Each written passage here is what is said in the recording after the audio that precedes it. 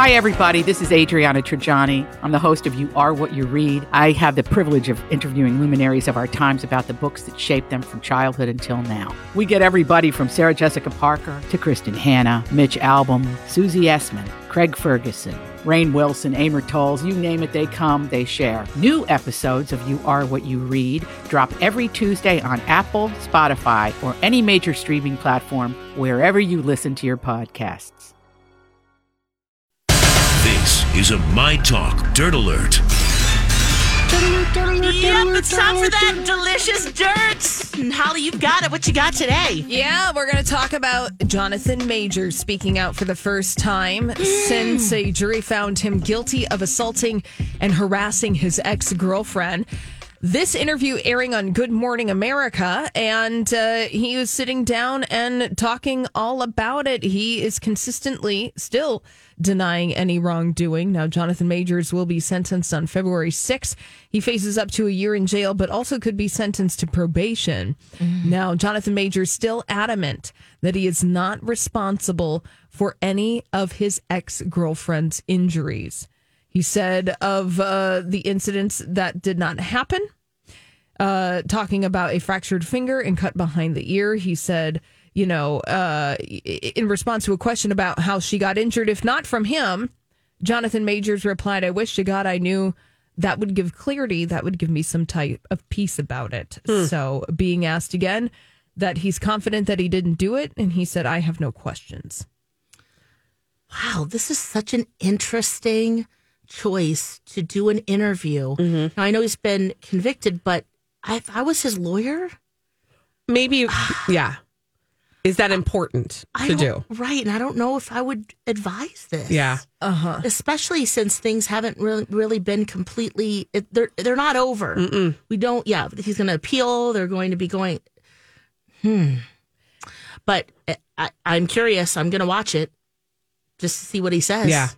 Yeah, so this is on Good Morning America today, and Jonathan Majors did say that he was shocked and afraid of the sentencing. He said, or not the sentencing, but the verdict, excuse me. And, and also interesting, Jonathan Majors was dropped by Disney and Marvel. He was a key component of this next phase of the Marvel Cinematic Universe, playing Kang the Conqueror. He was expected to be, even get his own Avengers, the Kang Dynasty. Yeah. So, and he that was in the dropped. works. Yeah. But then a couple weeks later, he goes to ABC News to do this interview, which is owned by Disney. Yeah.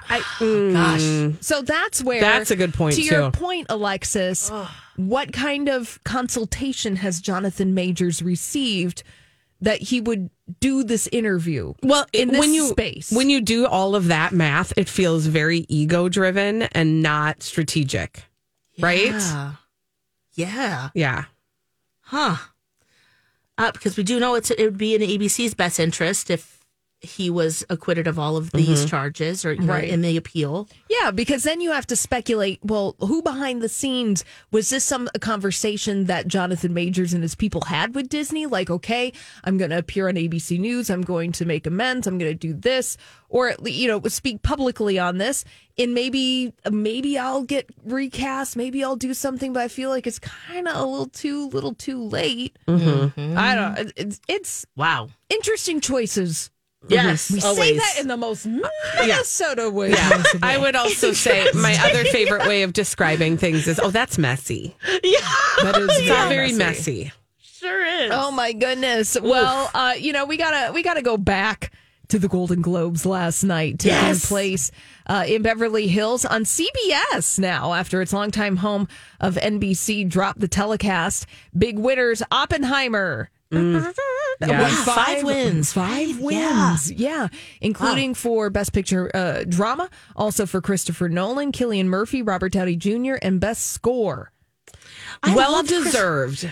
Yeah, I have not seen it yet. Girl, I need to be prepared on for the 3 hours. It's a thing. But it is, and I want to see this. I really loved Christopher Nolan's acceptance speech. I didn't realize how kind of like even keel he is and like calming. And I bet on set that is a nice presence to have in a director. And you could tell that everybody respects him. Respects him. He's on a list of like you want to work with this person in Hollywood. That's, that is a good choice. Yeah.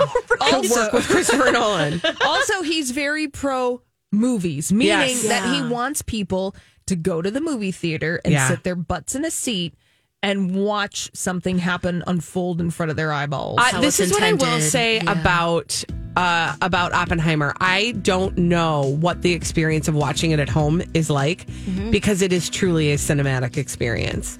So I wonder if things are lost in that translation, but boy, it is worth it. The story in and of itself is worth it to watch. Okay, wow. Well, see, that's one thing on my list of Golden Globes and just in general that I definitely want to see. What else is on our list? What do we want to see after the Golden Globes? And a little bit more breakdown of the award show last night.